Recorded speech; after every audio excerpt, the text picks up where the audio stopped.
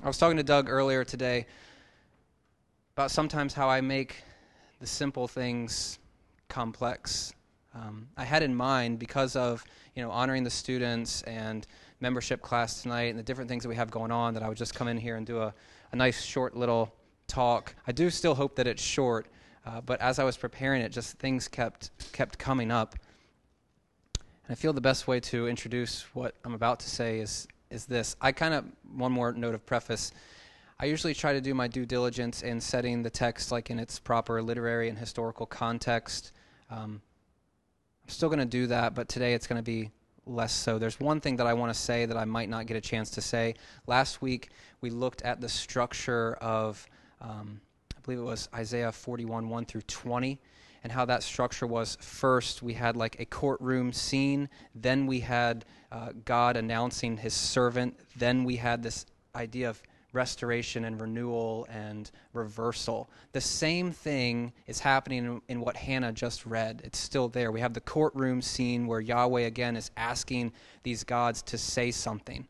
There's a moment there where in between verse 4, 20, 23 and 24, there's like a pause there. And he goes on to say, "You're nothing. There's nothing that you can say." And God is continually demonstrating himself to be, in this set of texts, one who is worthy of praise and honor and adoration, in contrast to the gods in Babylon, who, according to most people, it would seem as though they were the gods worthy of worship. Israel had been destroyed. Yahweh had been made a spectacle of, more or less. The people had been cast out of the land. And when you look around, it seems as though Marduk, the god of Babylon, is the one who's doing things, moving and shaking. So for the people in Israel at that time, it would seem as though Marduk was the one worthy of worship. But the poet keeps coming back and saying, nope, nope, nope, nope, nope, nope, nope. It's Yahweh. It's still Yahweh. It will always be Yahweh. Don't forget that. And then the poet launches into this expanded text about the servant. And that's what I want to focus on today. But in order to do that, I want to talk about this. When I was growing up, I believe this was in the year 2003, I had just graduated college and I was moving into seminary. The way I chose to go about starting my seminary career was to do a summer Hebrew intensive. It sounds awesome, and you love it. So I would go June, July, and August, 4 days a week for like 5 or 6 hours a day learning Hebrew. How I would decompress from that was I would go home, and somehow I stumbled onto season 1 DVDs of Lost. I remember this was also the same time when those DVD box sets of TV series were just coming out, and there's nothing better than a show that you love, getting either that or the new season comes out on Netflix and you just tear through stuff, right? You just sit down, throw on your sweatpants, and you just start going 1, 2, 3, 24. Thank you very much. Yeah, some of those shows, they just like hook you in, and you just want to sit there and see how the story unfolds. Lost was that for me for quite some time because it had just such great storylines and characters and the plot twist. Any Lost fans in the house, or am I just speaking to the... Okay, good handful of you. The first time through when you watch it, you're hooked because you have no idea how it's going to turn out. You have no idea how all of these different people's stories come together and converge, and the directors were very good about giving you little snippets that would show that to you. And then we get to the finale. Something that you have been waiting for so long. You guys are in trouble because this is my whole talk. No, I'll keep it. I'll keep the details to myself. But you get to the finale, and the whole time of this series, the creators had said it will be gratifying. You will get answers. You will get conclusions. You'll get to know all these things that you have been struggling with for quite some time. And then you sit down, and I remember we came home from church, and I was in California, and I made Kate go into a different room because Kate doesn't watch Lost, and I just had to, focus for a couple hours. If you've ever had a Lost viewing party, it's like you got people talking like, who's that? Who's the bald guy? What's that smoke? What's that polar bear doing? It's like you have, you shouldn't be here right now. Go eat some chips. So I just wanted my space, and as it was unfolding, I was hooked. I know, a lot of people hated the finale. That's the spoiler. I'll give you that. A lot of people hated it. It wasn't gratifying. It didn't answer all your questions. but I loved it. And I rewatched it last night just to see if I could still get that same thing. And I could. I was on the verge of tears. I was seeing how these stories were coming together, and I was just really invested into it. But it was different because I knew the ending of the story.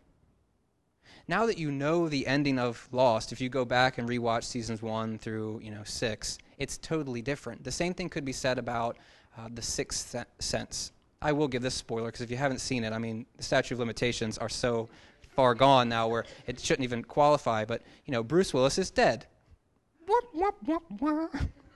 Now that you know that, when you go back and rewatch it, you start to see details, you start to see things in the movie that you missed the first time. It's exhilarating to see something the first time through because you don't know where it's going. Sometimes it's cool when you watch something and then you forget, if you're that old. I am now.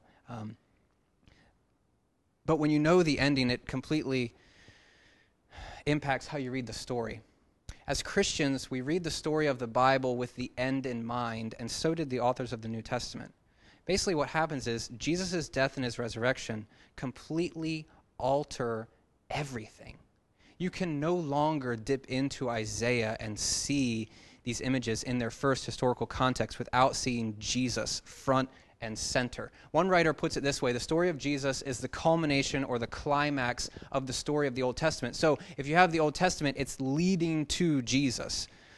From creation, the fall, we have Abraham, God building up a people, Israel. It's all leading to this moment where Jesus becomes everything that Israel ever needed in ways that they never expected.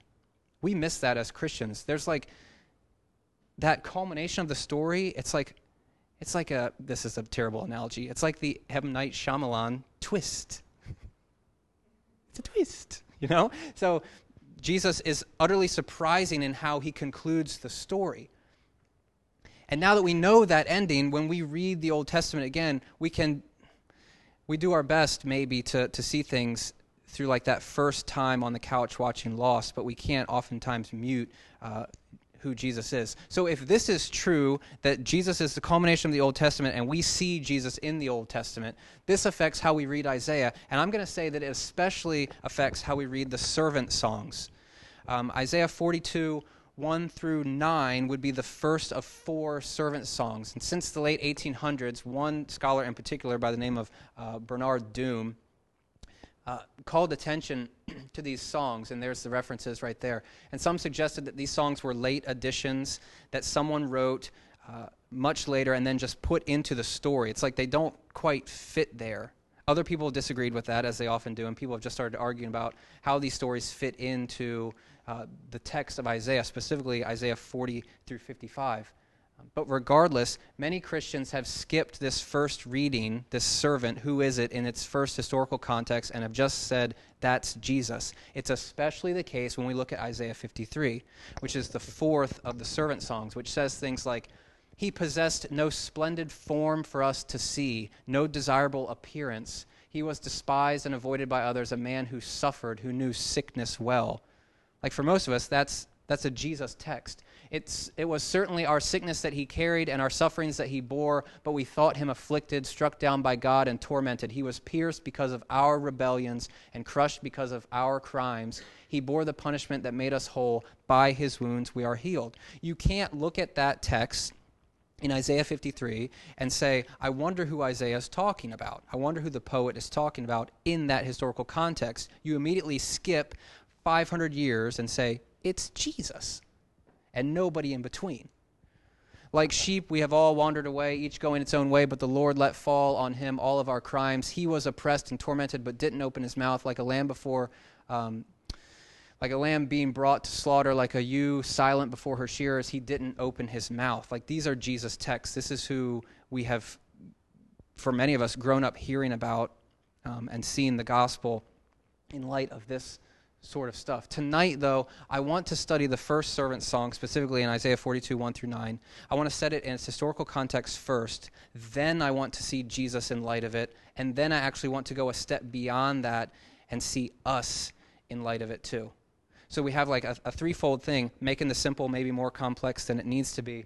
But I think there's layers here that we need to see that are going to set us up for the next few chapters of this book. We really did not plan this series out well. Most people would say, make sure you're starting a new series in September when people are going to want to come back to church because they might take the summer off, and we'll be like knee-deep into Isaiah, thick into the midst of prophecy and crazy stuff. I hope you're okay with that. Even as Hannah was reading this text, though, man, it's just like, I hope you get it. It's so beautiful, and it's so rich, and it's so just thick with meaning. So I want to just begin kind of, as my math teacher used to say, beating the proverbial dead horse that we've been beating for the last couple of weeks. Everything in Isaiah is framed by exile. Remember, Israel has been removed from the land. They've seen their people and their temple and their homes destroyed. They've been removed for the most part. They've lost their land. They've lost their identity. They've lost their relationship. They've lost, ultimately, hope. There are people sitting by the rivers of Babylon, hanging their harps on the trees, saying, what can we sing now? God has not shown up for us. And then we have other prophets like Jeremiah saying, make the best of the worst situation, buy a house, start a family, plant a garden in Babylon, which totally goes counter to everything that they've ever heard before. Try to always have this in the front of your head. This text is completely dramatic, and it's occurring in a moment in history that is filled with significance, a moment in history that we oftentimes miss. One author says this is Eugene Peterson, who's pretty awesome. He translated the Message, or at least began that work and brought it to its fulfillment. Pretty awesome when a guy just has his morning devos in the Greek and the Hebrew and then makes a Bible translation out of it. I think that's pretty cool. He says, and then out of nowhere, remember, exile, destruction, 100 years of silence in between Isaiah 39 and Isaiah 40. Out of silence, out of nowhere, a voice, a powerful, persuasive, convincing voice. The voice of a preacher who put the people on their feet again. The voice of a preacher who gave them a living God, spoke God into their lives in such a way that they realized that they were still, in spite of all the Babylonian taunts, the people of God. He restores their identity to them as they're sitting by the rivers of Babylon. The poet, Isaiah, says, you're still God's people. Comfort. He will tend you like a flock. I hope you're getting these images. You are still my servant. I have chosen you. I will uphold you. Okay, so this is the context. I believe I have 4 things that I want to say about these 9 verses, and then we'll move to Jesus. The first thing is understanding the servant. So in the very first verse, it says, this is the first verse of chapter 42, it says, but here is my servant, the one I uphold, my chosen, who brings me delight. If we're asking questions about this set of texts, the first question is, who is the servant? In the book of Isaiah, we have 4 different suggestions, 4 different people that are labeled servant throughout the beginning chapters. One would be Isaiah himself, one would be Eliakim, one would be David, and then finally one is Jacob and Israel in the text that we looked at last week. Okay? I know this is pretty thick stuff, so stay with me for a minute.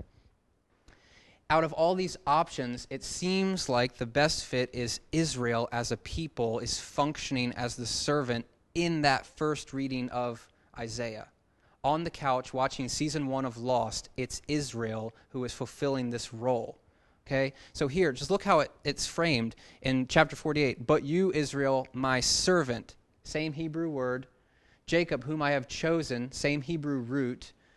Offspring of Abraham, who I love. I will strengthen you. I will surely help you. I will hold you or uphold you. Again, same Hebrew verb being used there. There's all these correspondences between language and saying, it's almost like in chapter 42, it's saying, behold, look, my servant. Yeah, the one I was just talking to you about in chapter 41, Israel. The one that I'm upholding, the one that I've chosen, the one that I'm with, the one that I'm fighting for, the one that I love, the one that I am completely and utterly invested in. That's the servant. Don't skip just to Jesus and miss the role that Israel fulfills in this moment in its historical context. The second thing, and I'm going to kind of cruise through these points, I think, hopefully, is the idea of justice. So the second question is, now that we know that the servant is probably associated with Israel, what do they do?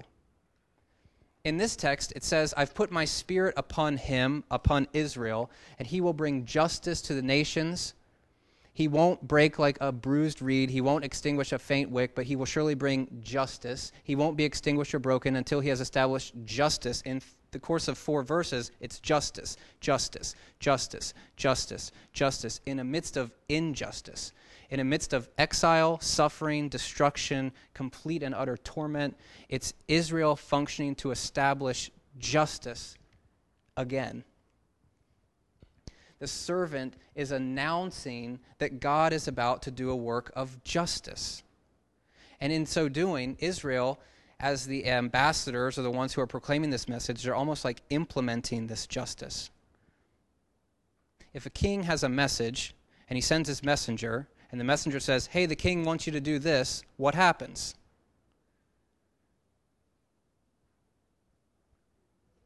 They do it. Yeah, right. So in the same way, Yahweh has a plan, God has a plan, justice will be restored. And Israel is the one who's announcing that, and when they announce that, it will be done because that's what God wants to do, to establish justice.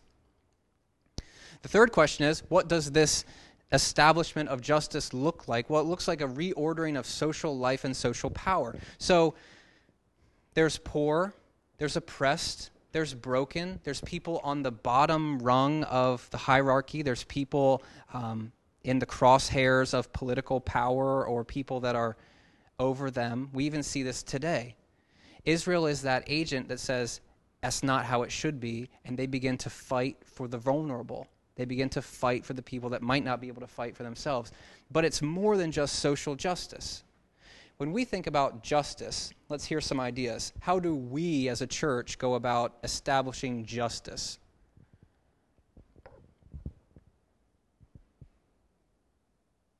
This is a bad sign. Donating money, yep. Yep, potentially emergency response, especially in things like Oklahoma City and or Oklahoma, I should say. What else? Yeah. We go to this street or we go to that street or we go to this people group and we come in with a truck filled with sandwiches after church and we hand them out and then we go home and we say, ha, justice. Justice has been served. False. You know? We can pat ourselves on the back for things that we just talked about, like, oh, look at us, we gave this much money, and we're meeting all of these needs in the community, and we haven't talked to one person that we've given this money to. Money's great, money's good, we need to be financially invested in these sorts of things, but justice goes beyond just that sort of, let's make ourselves feel good, into the realm of meeting people where they are, becoming vulnerable with the vulnerable, becoming, in a sense, poor with the poor, becoming what those people need. And we see that in this text. We're attending, or Israel is attending to the needs of the vulnerable, and they're doing this in very, very, very different ways. I'm not sure if I'm going to get into this in a moment here, but in contrast to Babylon, they won't break a bruised reed. They won't extinguish a faint wick. The people, like on their last inch of rope, that Babylon would just kick off and say, now what? I mean, Israel was the ones who go down to that level and begin to crawl back up the rope with them.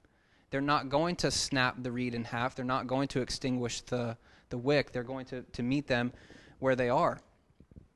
And this kind of leads us into this third point here. The servant, Israel, the people, there's going to be a moment of suffering in how they go about trying to establish this justice. So the fourth question is, what is this going to cost them? Well, the verb here, sa'ak, is a verb used for cry out, but it's not used just to go out on a street corner and read your Bible and proclaim something. It's one of, that's kind of like a pain or something that people are crying out in distress. And the thought here is the servant might suffer due to this message of justice. They might suffer due to becoming vulnerable with the vulnerable. They might suffer for proclaiming what it is that God wants to do in this world.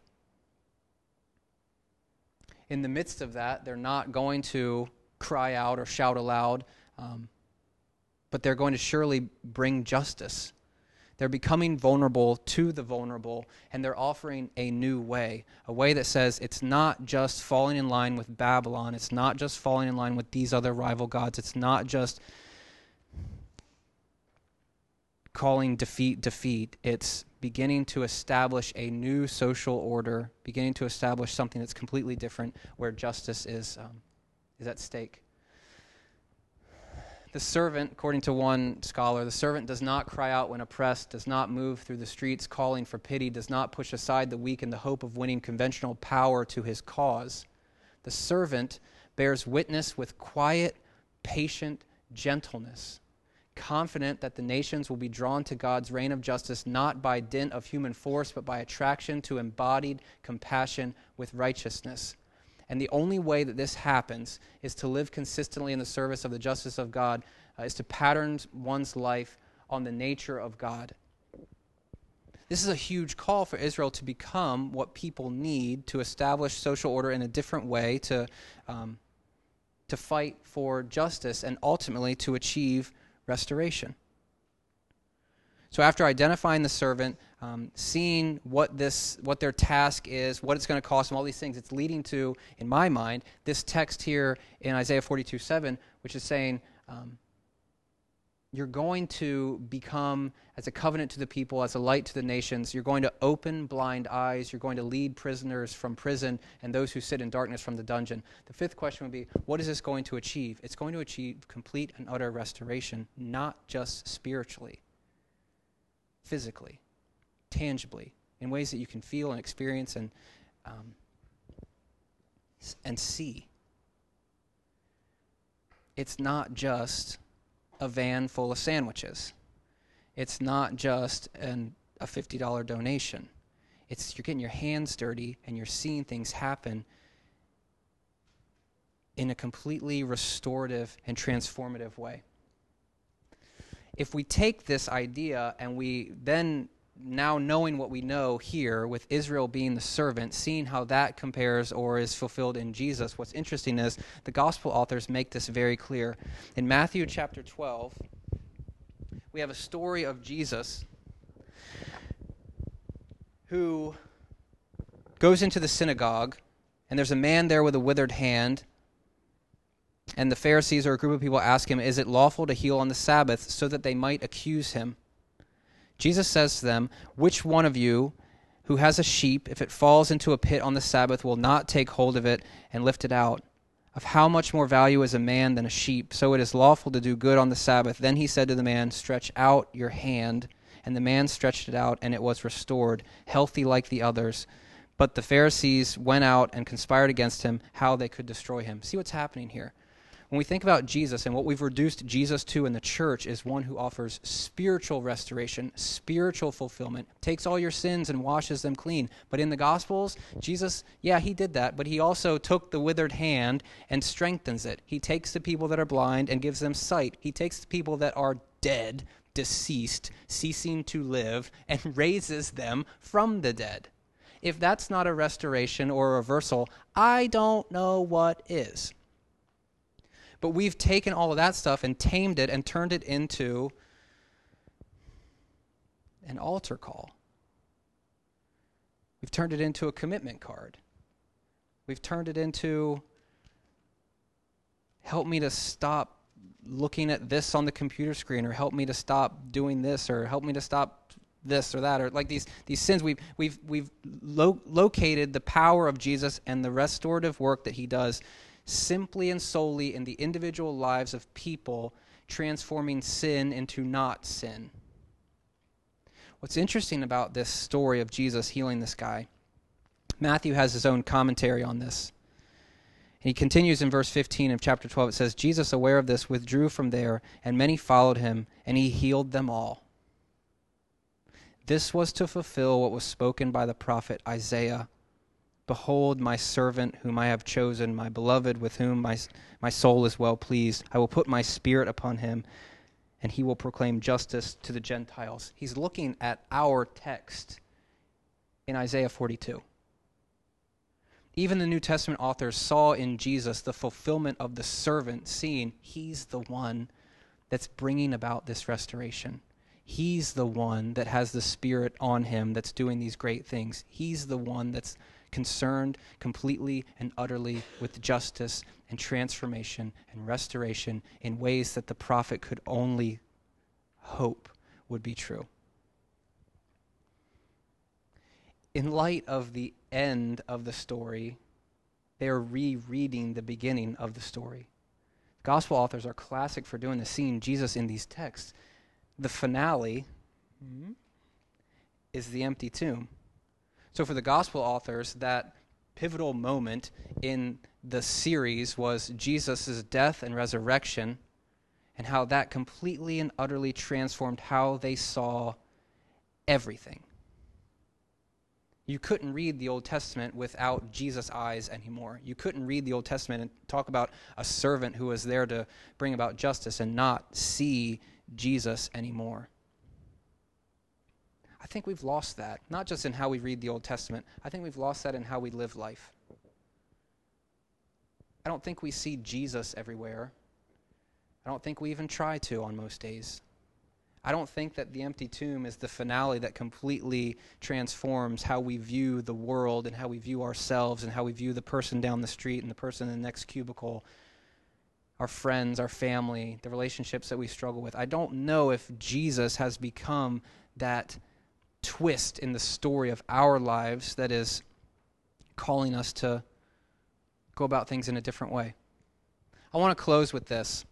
I want to look at these same 5 questions that we asked about Isaiah 42 and ask them about ourselves, because I think it works out pretty neat how this happens. In light of Jesus, in light of the fulfillment of that story, who is the servant? Throughout the scriptures, we are servants of God. We are the ones who serve him. We are the ones who attempt to live faithfully for him. If we could put ourselves into that text, see ourselves as the servant, we could also see ourselves as those who care about justice, not just through the giving that we have and the sandwiches that we hand out to people. That's all great. I'm not trying to discourage that.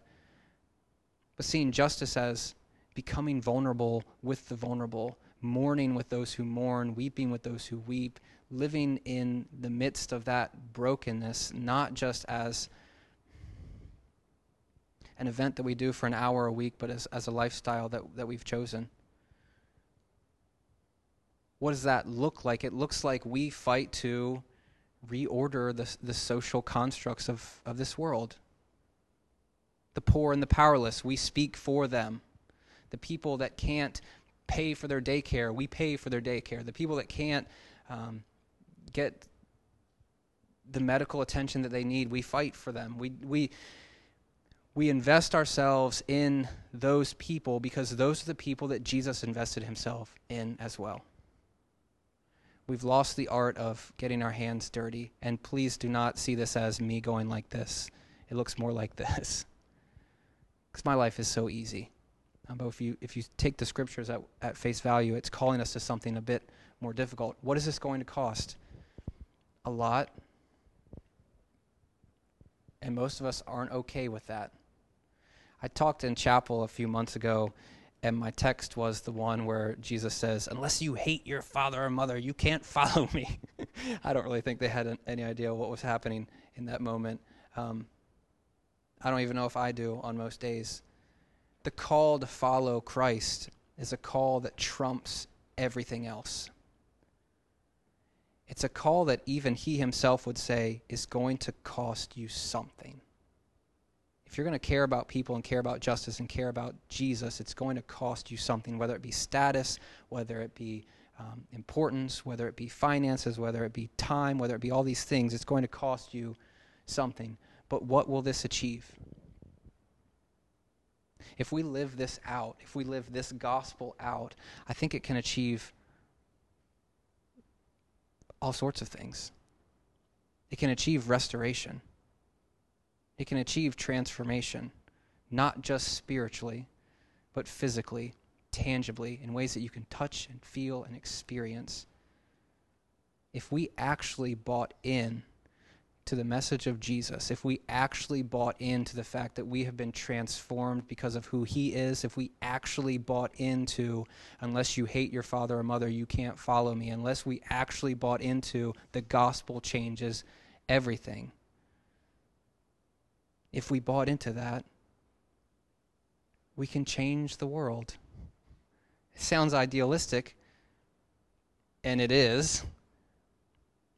But we might be able to change our homes and our relationships and the people that we have around us at work that we've written off a long time ago. If we actually believe that Jesus cares about justice and people and restoring things back to how they should be, think of all the things that could happen. So there's twofold application here, and then I'm done. One, do you experience that transformation in your own life? That's the first place to start. Are the things that I'm talking about completely and utterly foreign to you, not just in how you implement them, but how you experience them? I want to encourage you that Jesus is not just an ethereal concept that we talk about in between these walls. I want to commend to you this idea, as I've been commending to you for the past few weeks. There is comfort, there is peace, there is restoration, because Jesus has chosen you, will uphold you, loves you, cares about you, is concerned for you, and will fight for you as one who has become vulnerable for the vulnerable. The second part of that is, if you've already experienced that, then how are you implementing that as an ambassador of Jesus? How are you living out the call to be the servant here and now? How are we fighting for justice? How are we even having the eyes to see the vulnerable and meeting the needs of those folks? And how are we moving beyond just seeing that as this street or this people group or that people group, and seeing that brokenness and that vulnerability in the lives of people that have more money than they know what to do with? The call to restore is not just a call to restore in these kind of fake social justice concepts that we've created. It's a call to meet people where they are and to give them the gospel. And I hope that that's a call that we take seriously, and I hope that's a call that energizes us and inspires us and encourages us as we go.